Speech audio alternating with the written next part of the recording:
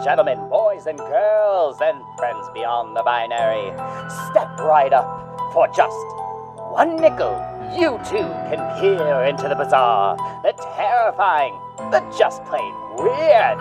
Take a look inside if you dare. It's the Paranormal Peep Show.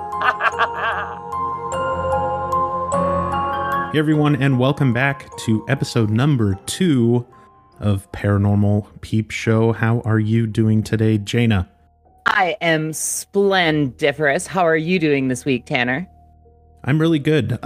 Really excited to be back for our second episode. We got a lot of really good feedback on the first episode.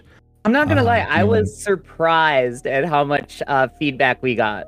You usually don't get that with the first podcast, right? No.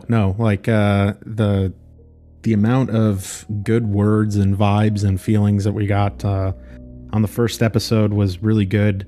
A lot of people really enjoyed hearing about the Glatzel family and the woes that they went through. And yeah, it was really good to hear from all of you. So thank you.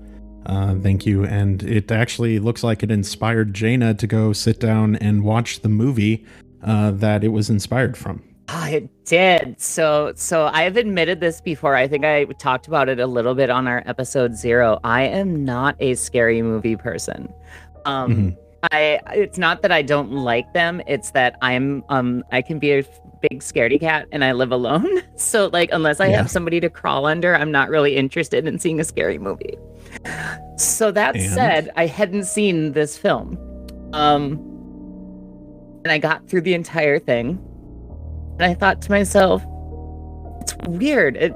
There's some parallels, but very loosely based on the story that Tanner told. And then I looked at the show notes because the episode dropped. And I realized I watched the wrong movie. Oh no. Which Conjuring movie did you watch? I watched the first one.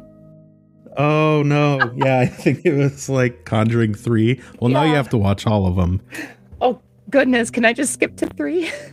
Yeah. Okay. No, so the Conjuring universe, like, there's a Annabelle universe? is also there. Yeah, there's a whole universe of Conjuring movies. So like you have, those two that played the paranormal investigators, they're like the Nick Furies of the Conjuring universe. Exactly. So that's actually Ed and Lorraine Warren, which are the two that I talked about that went in to kind of help with the investigation. So the whole universe is about the investigations that they performed.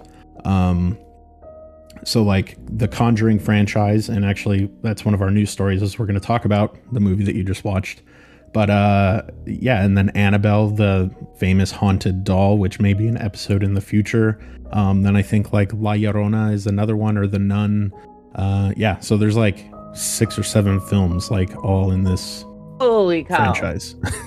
But yeah, so I think it's Conjuring 3, The Devil Made Me Do It is the right is the one. Yeah, because like I said, you enjoy the movie though? It was all right. I don't know. It was a scary movie, right?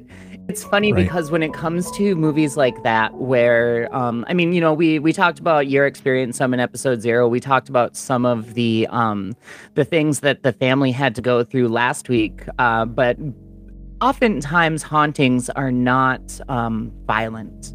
And even when they are, somebody's 99.999% of the time not going to die because of a haunting.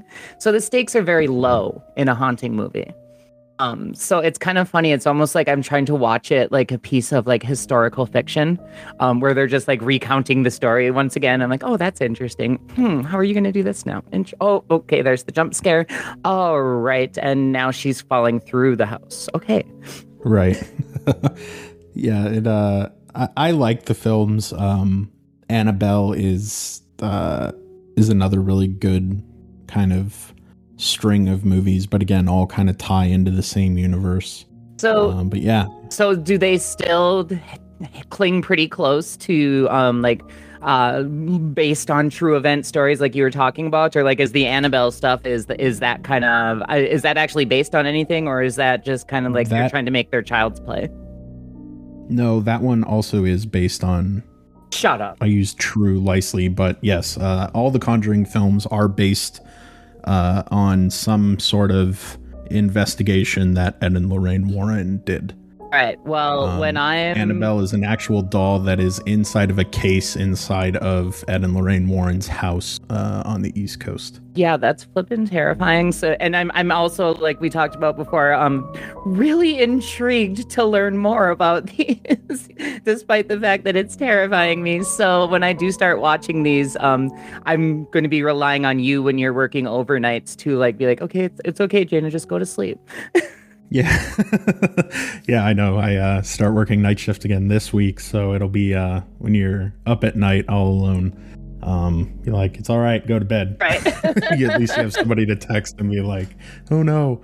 But another kind of cool little thing, and I've seen a few people pop in here where we're recording right now, actually, is our Discord server. So thank you for those who have joined.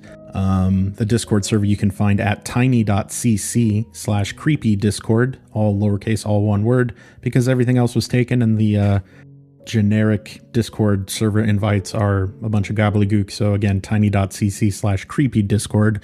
Come on in here, post some news stories, talk about episodes, things like that. Appreciate those of you who are already in here. Really like to see the community kind of grow around the creepy paranormal type stuff. Right. It's cool to be able to interact with people. And I certainly wasn't expecting a community to blossom after episode 1, like we were talking about. That's insane to me. Another cool thing that I'm going to be using this for is some of the visuals for the stories that we talk about on the show. I'm going to be posting them there ahead of time. So if you want to find out more before it hits Twitter, before it hits Instagram, you should go to tiny.cc/creepydiscord and join us.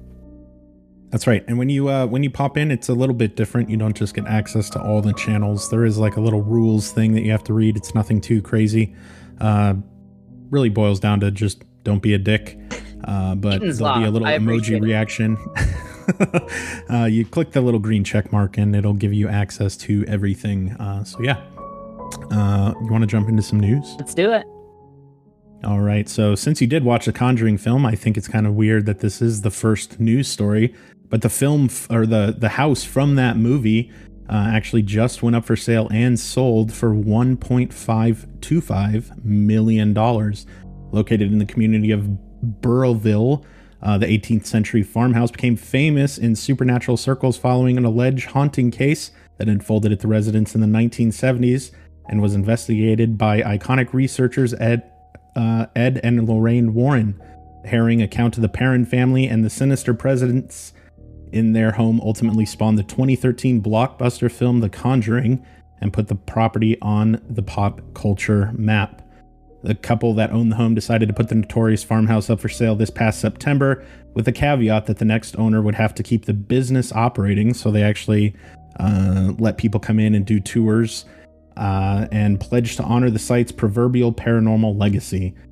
In order to ensure this would be the case, the owners required that the prospective buyers be interviewed before their offer would even be considered.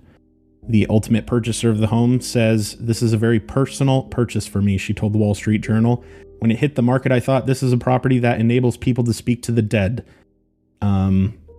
It is an amplifier for our energy, attitudes, and beliefs, and if your end goal is to be terrified, it can deliver. Or you can go there and connect with a loved one, it can deliver that too." She intends to work with Andrea Perron, who lived in the home as a young girl at the time of the Conjuring case, to make it into a research center where people can possibly connect to the other side. That's so what do you think? Would you move into a known haunted house where this giant hell no. Now that you know this multi-million-dollar film franchise is based off of? Yeah, that's just not a no. That's an emphatic hell no. However, I'm really intrigued by what she's talking about doing, making it a research facility. I mean, can you imagine that? Like, you have this place where you know that these things are happening. You know, we've seen similar things with the Skinwalker Ranch out west, right? Where they actually are going in and allowing people to do investigations in these supposedly super active areas. What if they actually do, like, set up a permanent research facility inside this home? And if you are, you know, subscribing, there we go, to the idea that maybe, you know, there's a a thinness in the dimensional barrier between our world and the spirit world inside that house. And now all of a sudden we're setting it up with this permanent research facility. That's very intriguing to me. Yeah, no, I don't know. I'm kind of weird. I think I'd buy it. I don't know. You would. I could see that. Too crazy. Like, if it wasn't like super crazy expensive and it wasn't malevolent, which I know in the Conjuring movie it was. Otherwise it wouldn't be like this crazy horror film. But if it wasn't malevolent and you knew it was haunted but not super crazy and demonic, I'd probably do it. I just want like a light haunting, a side of demonic possession. Okay, nothing too crazy. Just a little bit. I don't need 42 demons or whatever it was in the story last week. It's highly inefficient. Yeah. I'm still banging my head on that one. 42 or whatever. Yeah. That one's crazy. Here's another crazy story. A woman from New York is left puzzled after she receives several mysterious postcards written by her late mother that were dated back to 1960. In early April, Carol Hover of New York received a postcard in the mail dated August 30th, 1960. She said the first thing she noticed was her mother's handwriting. She passed away in 2014, and she found that it was postmarked from Canada in August of 1960. So her and her father would have been on their honeymoon at the time. In a related story, the U.S. Postal Service this week announced the fastest delivery of a letter ever. Right. Good night, everybody. She thought it was a weird fluke in the system, but then she and other family members started receiving more postcards. So this article goes on to say less than 3% of mail gets lost in the United States. Her and her family actually went to the post office and said, this is odd. They don't know what happened. And if you actually look at the letters, the letters and postcards themselves aren't just dated 1960, but the postmark cancellation is also 1960. So they got like sent in the mail. So it's kind of odd and bizarre. Everything says that like this was delivered like now. Or right. this was sent now, as if like the other end of the post office was in 1960, and maybe just like the mailman like dimension hopped for 1 second to a next, or time hopped. Have you read those stories where like people like hop very quickly in time, and like they don't even realize that they've done it, but when they think back on it, it's something was really strange about that, and it's like I've never seen a car like that before, or something like that, where they don't even realize that they jump forward and backward. Yeah, it's kind of this is a really interesting story, and I've found this on TikTok of all places, where I like first saw the story and then I started digging into it. So this article is actually from Newsweek, and it goes into a few other instances of this happening. There was a man in New Jersey who received several letters dating back to the 40s, and discovered that they were from a young couple writing home to a house that their parents used to reside. And another mysterious letter was written by a young girl who was aboard the 1912 Titanic voyage on the eve of its sinking. That letter, however, was less mysterious, as it was discovered after a family came across a letter in a bottle on the beach in Canada. Oh, that's pretty cool. So then they mailed it off? Yeah, then they once they got it, they sent it to its intended destination.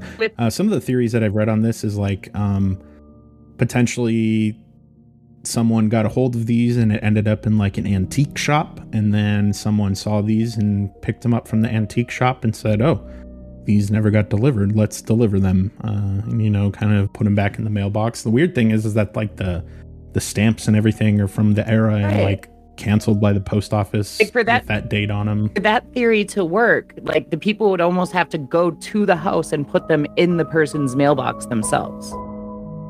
Right. And who's going to do that? Because chances are you said these came from where? Canada? Yeah, it was Canada, and then she received them in New York, and then there were some other family members in some other states had also received some postcards. Yeah, so like there's not going to be some good Samaritan just traveling the country, putting mail in the mailboxes and not saying, hey, look at me, give me some recognition. Yeah, and actually, she went to the post office and said, hey, this is weird. I received this. Is there a fluke or anything? And she's like, oh, that's weird. We have 2 more of these in the back, and went to the back of the post office and pulled out 2 more postcards and handed them to her. So Yeah. Really, really odd story. Kind of wondering how that may have happened. Perhaps time travel. Who knows? Well, it's funny you say that because I was just thinking about I got something for you, a letter. Yeah. All Back to the Future too. That's right. The last story we have here for today comes from Europe in Poland. So starting in November of 2021, tenants of an apartment building in Jarocin, I'm going to pronounce that wrong, Poland, have been complaining about mysterious noises in their apartment. They've called the company that owns the building, the police, an exorcist, and most important of all, a fortune teller. Nobody was able to identify what was making this sound or how to make it stop. There was a total of 20 families living in this apartment building, all hearing the exact same thing. They reported vibrating walls, moving small objects, banging on walls. Sounds like a hammer. The noises never stopped and just kind of got worse over time. Could be heard throughout the day and night. They find it impossible to sleep or focus. They started to become physically and mentally drained. The children became terrified, didn't want to go home or go back to the school. The owners of the building say it's probably the water pipes, but they can't do anything to help. But the noises can be heard in all of the rooms in all of the apartments, and they're often rhythmical and could sound nothing like pipes. Police believe it's just a prank by one of the residents, but they can't locate where it's coming from, so they couldn't do anything about it. Tenants say that's unlikely because somebody would never sleep or eat just because it's constantly happening. Listen, stamina. When they called an exorcist. Yeah, that's right, just all the time. When they called an exorcist, he visited every apartment, prayed and consecrated them with holy water, and then painted signs of the cross on every door, which did absolutely nothing. The residents couldn't give up, so they contacted an energy healing expert and a fortune teller who couldn't do anything either. Somebody, however, recalled that a couple months before this all started, a person who lived in the building for many years suddenly moved out. They contacted him and informed them that he moved out because he was hearing mysterious voices in his head. He didn't tell anybody because he thought they would think he was crazy and he would have trouble selling his apartment if the rumor got out. Wow. Sounds like your whole building's haunted. I wonder what the history of it is. Now I want to know more about it. At first I was just trying to think of innuendo jokes. Yeah. When you have these like haunting stories and you can find flaws in them, especially when it's dealing with one or two people or like one family. Like we talked about last episode, you have family members of the Glatzel family who are saying, no, this never happened. And then you have others who are potentially profiting, like Arnie Johnson, the one who committed the murder, as we talked about going to this convention, saying, no, it absolutely did happen. But when you have 20 separate families of, more than two people, presumably, I think it's harder to debunk in that case. Absolutely. It's funny too because our story this week is very much along those same lines where you have a great number of people reporting relatively the same story. Yeah, and it's all the news I had for the week. So with that, do we want to jump in? I hovered over the buy button on the documentary and held myself off from doing that's so. That's good. I got you. I know a guy. I'm ready to learn. All right. So I'm just going to play a little bit of this to set the tone. Hundreds of people today phoned the ZBC saying they sighted an unidentified flying object. It was a bright radiant light. I've never seen anything like it in my life. It was the absence of noise I didn't like. People from all over Zimbabwe were phoning the BBC to say, we've seen something weird. There were three of us that saw it. Myself, the co-pilot, and the pilot in the other aircraft. No winds, no nothing. Shiny over thing. Ariel School, 19th September 94. Could you tell me what you saw on Friday? The silver thing in amongst this clump of trees. We saw this black figure running. His face was like this and his eyes were down here. I just thought it was some kind of alien from a different planet. When you looked at those children, they were absolutely credible. And whereabouts was it? In the trees over there. There was a big group of kids pointing and making a noise and shouting and screaming. The panic spread am I safe or am So that is from the trailer for Ariel Phenomenon, the story of the 1994 Ariel School UFO sighting in Rua, Zimbabwe. This is one of my favorite stories of all time, Tanner, and this documentary just dropped last month on arielphenomenon.com. So I did watch this film. I thought first we'd touch base on what the Ariel UFO incident was. So like I mentioned, it was in 1994, and you kind of get bits of it from the trailer there. There was a UFO sighting outside of Rua, Zimbabwe. Now, Rua's a small agricultural center in the middle of Zimbabwe. And at the time of the incident, it really wasn't even considered a town. It was really more of a local place name. It was kind of like a little more of like a crossroads in an agricultural region.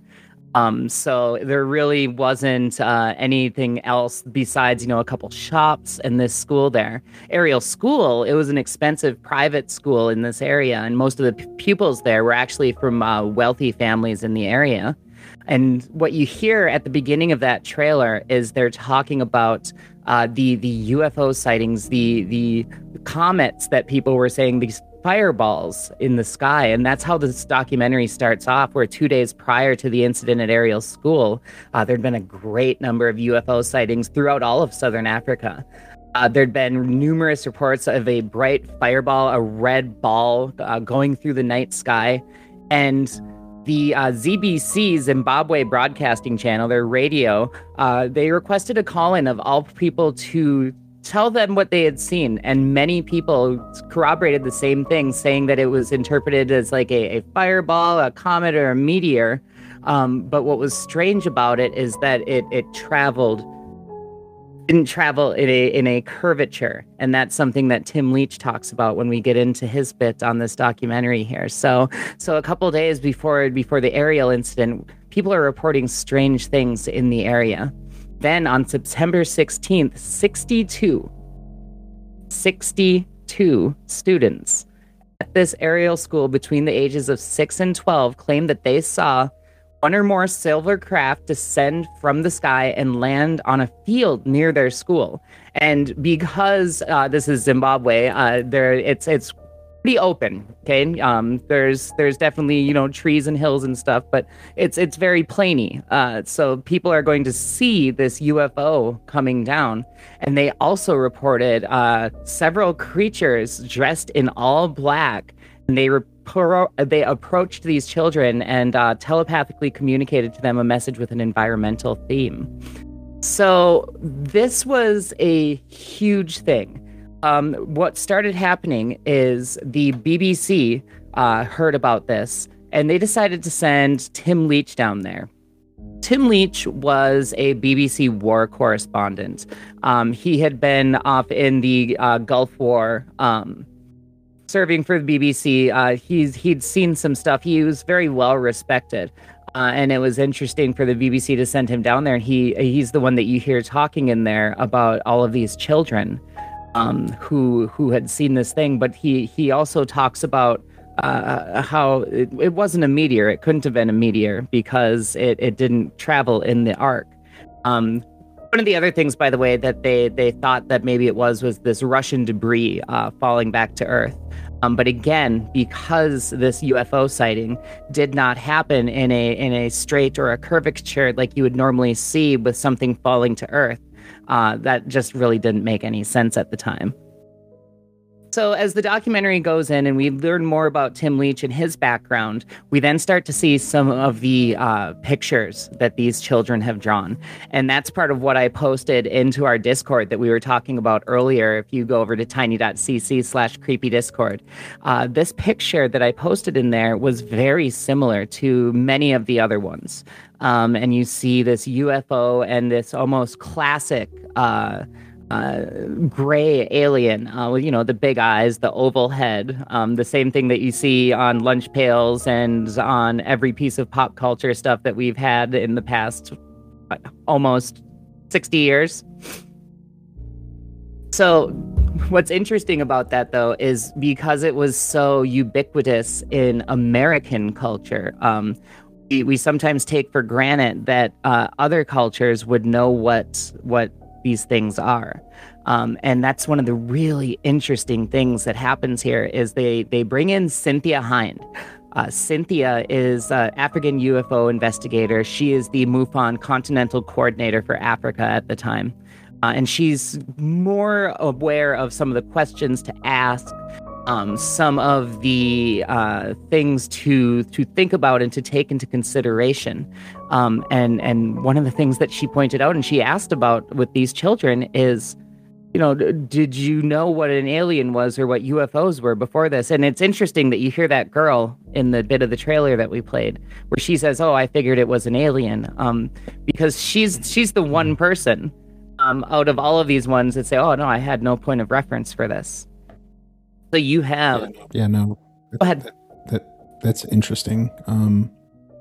And looking at these drawings among all the children, or at least the ones that I found, they're all very similar to one another. Mm-hmm. And hearkening back to another horror movie I've seen, I think it's Sinister, where these kids are drawing effectively the death of their family. And it's like all different families, but they're all drawing the same event. And I think it's very odd that you take all these children, and I'm assuming they didn't, corroborate among themselves, like, hey, let's all draw the same thing for these people. They kind of, sat down and drew what they saw. I think that this is probably one of the most credible instances, at least that I've heard of, with you talking of, outside of, I guess, really anything to do with like a UFO sighting. And what you were talking about, how the pictures, they're all very similar. That's something that Cynthia Hind points out as well, because, when you're looking at those pictures, you say they're similar, but they're definitely not the same picture, right? And it's almost like those pictures are drawn from different perspectives, aren't they? And that's because the child's drawing it from memory based on where they were standing, not a story that they corroborated together. And that's another thing that Cynthia pointed out when it came to their stories. Their stories were not the same. Their stories were not all, this UFO came down, or this disc came down, and this man in black with big eyes and a huge forehead came out and spoke to me telepathically. They didn't even have the right words to use telepathically. That was the other interesting thing, is when it came to how that they talked about it was talking to them. Some of them thought that it was speaking into their consciousness. Some of them felt that it was, they were saying it with its eyes. They all had different ways of describing the same thing. It was the same with their story, and it was the same with their drawings.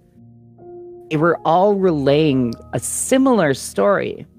It wasn't exactly the same, and that is how you know that something happened there. It wasn't necessarily some mass hallucination, and it certainly wasn't this corroborated story among children meant to get a rise out of their teachers.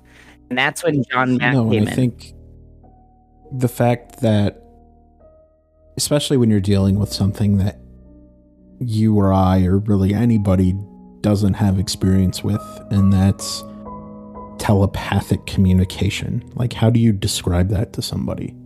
You're going to default to something that and I guess, communicating with your eyes, like some message going through, like understanding by looking at somebody's eyes, I guess, is one way to put it, or hearing a voice inside your head is another way to put it. So I think the fact that these kids are just trying to put it into terms that they themselves understand, or that somebody else may understand, for this thing that is happening that inherently as human beings we have no idea about, that I find really fascinating. Absolutely. And I should reemphasize before we move on that the message that all of these children got, they all told what the message was, the same but different.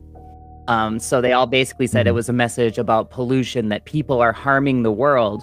And I really liked it. It was cute how one of the kids said it. He said, "We must not get too technologed." Thought that was a fun way of putting that. Before we move on to John Mack, actually, we're introduced to Emily Trim. And this is one of the things that this documentary does very well. We see the recordings from Cynthia Hind and from Tim Leach that they did with these children back in 1994.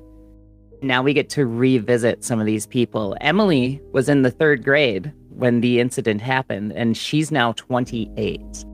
And we follow her throughout a lot of this documentary as well, because she's going back to a reunion at the school that the school is putting on for former students. What's interesting with Emily, she's now living in Canada. She's been living in Canada most of her life. She struggles a lot with this incident. She actually does a lot of art. She has haunting memories of this. And a lot of it is due to the fact that Emily was brought up in a very religious family. This family was in Rouen because of mission work. And of course, a middle-class Canadian family at that time is certainly going to be considered one of the wealthy families in the middle of Zimbabwe. So, of course, Emily was going to the nice school. What was interesting is that shortly after the incident happened, because Emily's family, Emily was struggling, and the family just refused to discuss it because, certainly there can't be something like that because, super duper religious. It was just something that she carried a lot of shame with the rest of her life. And that was because she felt like she had to hide something that was really traumatic for her. And yet it was something that she was supposed to feel bad about. And it's interesting the way that we see her trying to grow as a person and move on from this trauma. And it's another way that, there's definitely times during the documentary when you're watching Emily and you're just like, I don't know, girl, you're laying it on a little thick. And I'm going to talk about that a little bit more as we move on. But you do get that sense of connection with her, that this is a girl or a woman who has seen something that has haunted her entire life. And, similar to the gentleman in the story last week, holding on to that and not wavering from that story certainly says something. And at the same time, Emily has something to lose too, because she has her art. And at the end of the movie, we see her touring at the UFO conferences. So she has something to lose too. Right. Yeah, and I think, I don't know though, because when you hold on to something that traumatic throughout your life, as a kid, you don't know, 30 years from now or however long, I'm going to be an artist and I'm going to be touring these conventions. I don't know, being able to hold on to something like that, and clearly if you're affected by it, does it go into like other people? Does it follow other people or just this Emily? It follows Emily most. It does follow other children though. It didn't take down their names, but there are 3 other children that it follows along as they come back to the school and meet one another again. And I'll let you continue, but is it when they go back to the place where this happened, kind of what was the feeling or emotion that they kind of showed? The big feeling that I sort of got from it, and this is why I'm not sure how I feel about Emily, and I'm sure she's a lovely person, and it's partially our job to be skeptical, right? So that's why I'm saying it this way, but it almost seemed like she was leading the conversation. Like, yeah, I think it was right here. It was right here, right? Yeah, it was right here that it came down. And this other woman's with her, and she's, saying the same thing. Oh, yeah, that's about where I saw it. And there's a little bit of leading the witness, it feels like at times. And it's funny because I don't think Emily actually has any connection with the production of this movie. I went through IMDb and I didn't see anything with her doing that. But at the same time, who knows, right? Right, and you never know, like, behind the scenes monetarily what's happening. Like, hey, here's $100 if you say something to make this interesting, you know? Exactly. But I think the part of the paranormal or, you know, UAPs or cryptids or something that make it so interesting to me is I want to believe in it, which I think can be my downfall sometimes, is like sometimes I refuse to see the evidence. Right. Like I refuse to be skeptic sometimes, and I think that's good that you're here for some things, so you can like keep me in check when I go too crazy about some things, and vice versa. But yeah, the fact that they still drew this as children, like at the time there was no monetary benefit for them, right, to, you know, say all these things. Right, and when you have 62 children all doing the same thing, and we're going to get into some other things that really reinforce that this was probably something extraworldly that happened and not grabbed for attention or money. I guess as I was talking, something kind of came into my mind. Like, you said that they saw, before all this happened, this fireball shoot through the sky, right?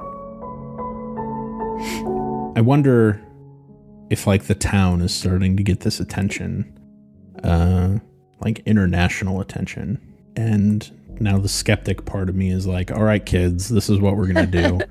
Like, we're going to sit down, we're going to say this happened, tell these people that come in, and, you know, maybe it like boosts the economy or whatever for this small town. I'm guessing it's a tiny town, but I don't know. Maybe it was more not necessarily benefiting the children, but like using the children in order to make something like this more credible. I'm not sure. Well, that's the interesting thing, right? Because that's possible, but that scenario seems a little too Mayberry. Where in this incident, you know, it's a school and it's a bunch of really rich kids. I mean, these kids, you know, they have money. So, I mean, if the school went to them and said, hey, we're going to do this, or somebody in the town went to them and said, hey, we're going to do this, they'd be like, pish ball.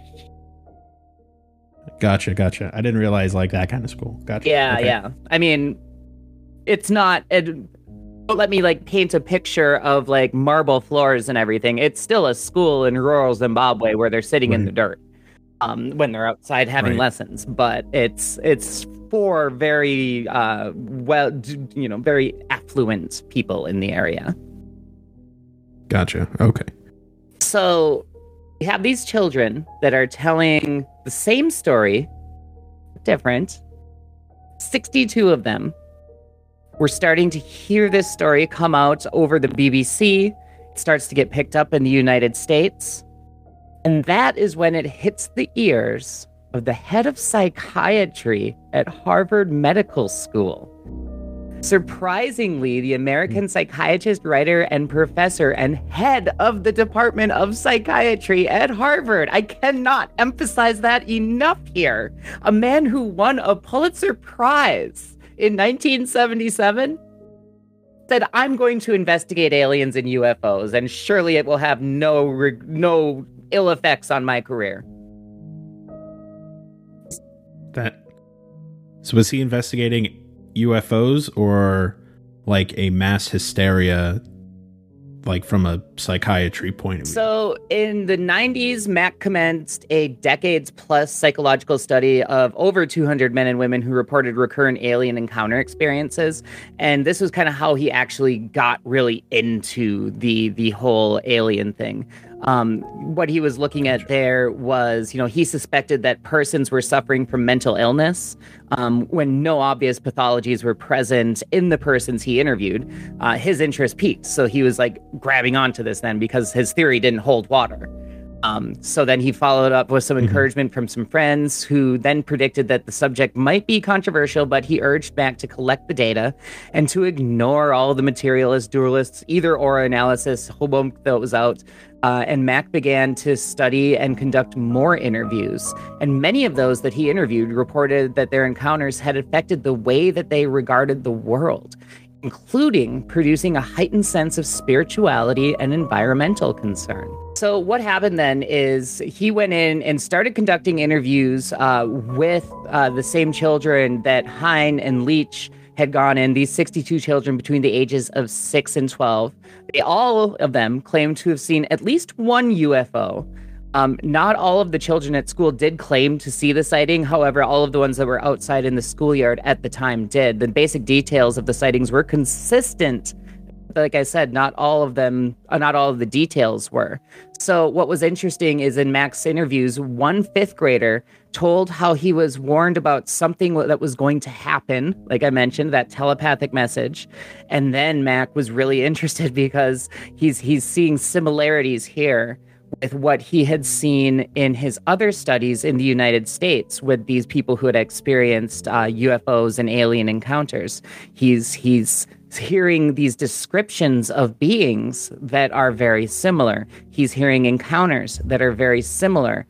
And at the same time, he's also realizing this is coming from children in the middle of Africa, not somebody in Brooklyn where they have access to all of these pop culture iconographies. Downside here is that Mac had been communicating to, Mac was basically, when he was communicating to these people, and when he was going on the interview circuit afterwards, he was really laying into the fact that he was from Harvard. I don't know if it was really him or if it was the producers of the shows that he was being a part of. Unfortunately, that led into an investigation from Harvard because they didn't think that he was being responsible with the Harvard name, of course, because we can't have such ludicrous things be studied by the great folks at Harvard.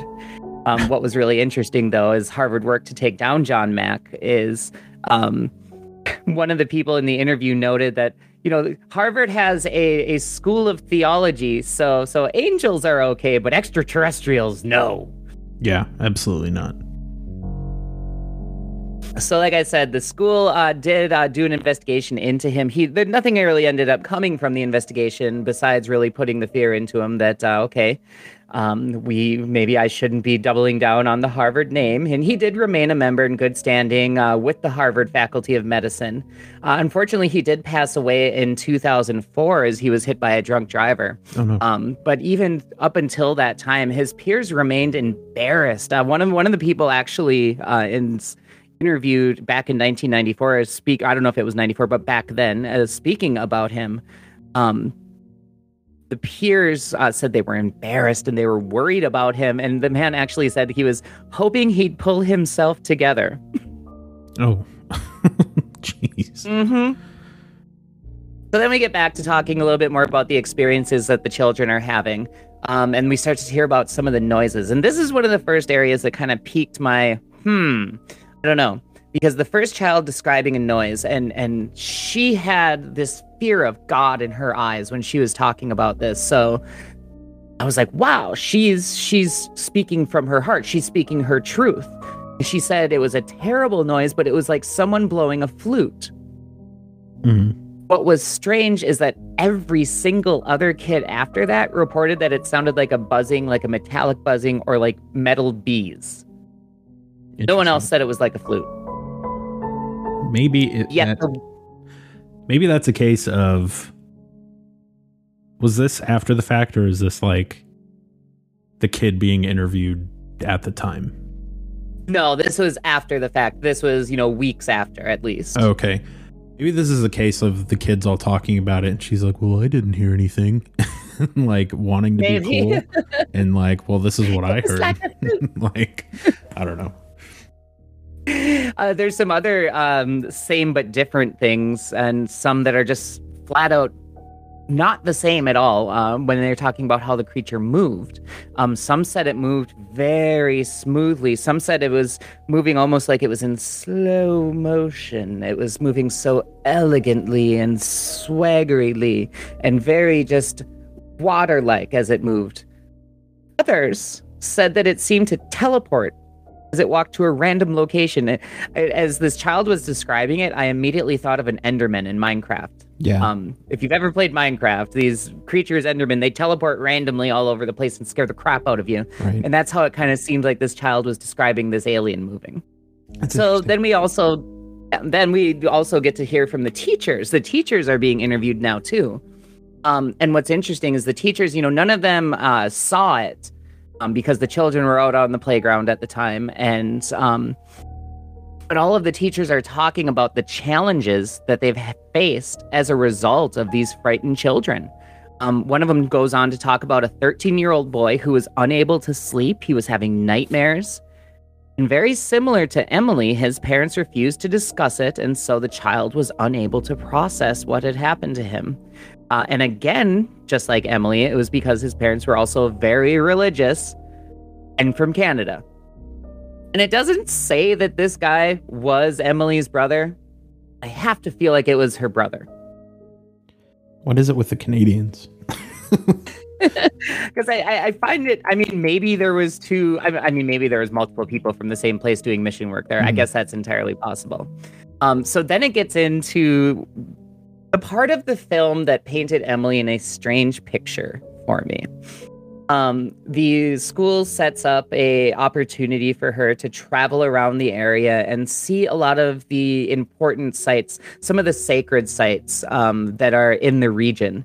And as she's going around, there's actually this scene where this guy is talking about the sacred cultural significance of this location that they're in. And she goes, so yeah, I was at Ariel when the UFO thing happened. Where's Ariel from here? I'm like, girl, no. This is like present day Emily? Yes. Oh, so it's like, I'm famous, like... She's almost like, cool story, bro. Let me tell you about Ariel. Have you heard about Ariel? It's very cringy. Mm-hmm. Poor Emily. It was really cringy. And these people, they were like, yeah, I know Ariel. I've pretty much lived here my whole life. I know the story. Oh, you were there. Okay, cool. They're all like, yes, I know the story. Yes. Okay, so anyway.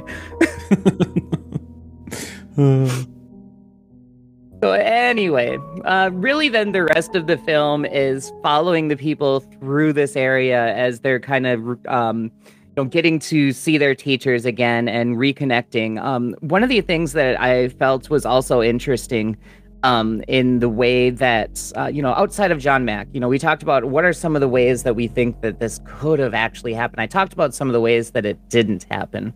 But one of the ways that I feel it absolutely could have happened is the fact that, John Mack, this person who had everything to lose and not nearly enough to gain, in my opinion, if you're coming from that stature, to go work this case and be so public about it, that says to me there was something intriguing with that evidence. The same but different stories from all of these children tells me that there was something intriguing going on there.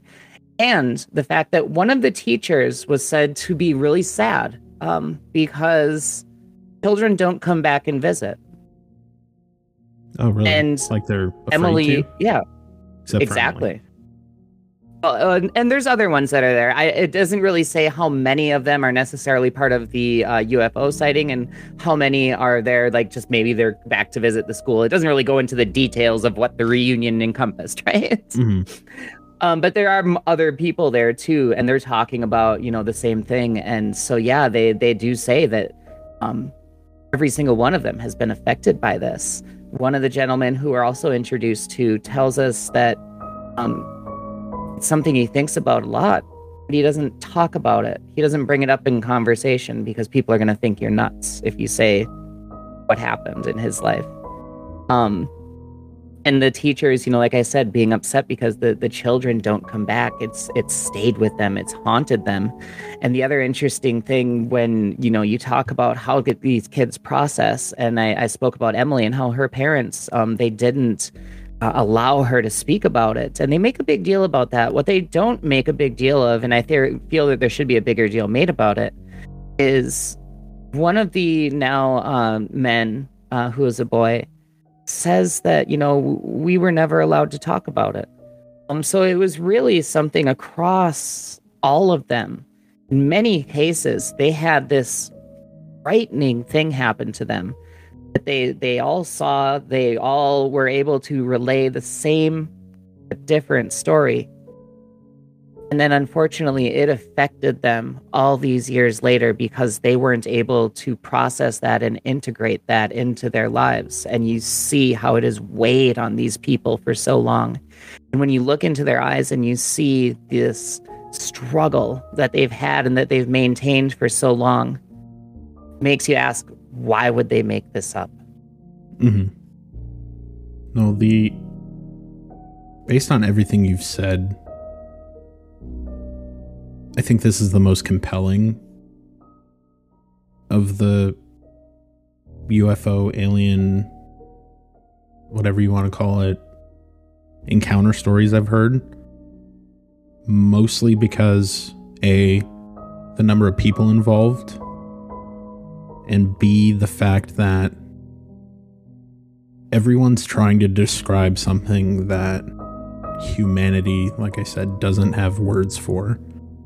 Mm-hmm. And doing it in their own way, but effectively describing the same concept. And also, now that you're however many years later, you still have these adults that don't want to go back and are staying out of the limelight of things. Like, what do they have to gain from really anything, you know? Well, oddly, like the last scene, I'm pretty sure it's the last actual like scene in the movie. We see Emily taking the stage at like UFO Congress or something. It was one of the big ones. I forget what it was. Mm-hmm. So again, it goes back to what we talked about last episode. You know, they have that circuit that they want to maintain. Some of them do, but you're right. Some of the other ones, the majority of them, are actually traumatized by this in a way that makes them not even want to talk about it with anybody. Right, and it's sure, you can have, you know, out of 60 people, you're going to have a handful of them that maybe they didn't experience anything and they want to, and you're going to have those people who heard a flute and they really didn't hear anything. Right. But you also have these, you know, 55 other people who did, and they aren't at some convention and they're not selling artwork, but they're still terrified to go back. You know, I think that's what makes this believable, is those other people that aren't involved in this documentary. And, you know, maybe Emily, this is her way of coping. I don't know. Her being goofy and cringy out on the town when they're talking about some famous thing out and around. She's like, well, what about Ariel? You know, right. Like, I don't know. Maybe that's her way of coping, but I will say that her art is really good. If I can find some samples of it, I'll post it into our Discord and also on our Instagram. Oh, okay. Yeah. Post it in the Discord first, though, just because everybody should join us at tiny.cc/creepydiscord. That's right. So out of 10, I've seen only IMDb reviews, and I think it's on Rotten Tomatoes, Rotten Tomato reviews of this documentary. And every review I've seen is this is the best UFO documentary I've ever seen. 10 out of 10, you know, 9 out of 10, like amazing must-watch kind of thing. Where would you put it?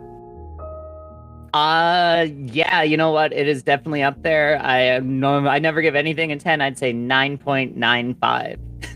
Wow. There's always room to do better. Yeah. Wow. That's pretty strong. Another interesting thing with this movie, and I didn't realize this until I was looking at the IMDb researching this, that the movie was actually crowdfunded, and it took about 10 years for it to actually finally come out. People have been funding it for years and years and years. Finally, they got it to come out. The director also, I thought was really interesting, Randall Nickerson. I did reach out to him, so maybe we'll get something back from him. But what was interesting with him is he's a very well-known person because his other credit that pops up on IMDb is as a stand-in in the movie Mermaids with Cher. Oh, that's awesome. Yeah. It is streaming on their website. You said, what was that website? One more time. Correct. Yeah. So right now, you can get it as a rental on arielphenomenon.com. And keep in mind, that's Ariel, like the Little Mermaid, Ariel phenomenon.com. and it is a pricey rental. I think it's like $20. It's like $20. Yeah, it's like $20 US. It so if you really like Aliens, sounds like this is a must watch.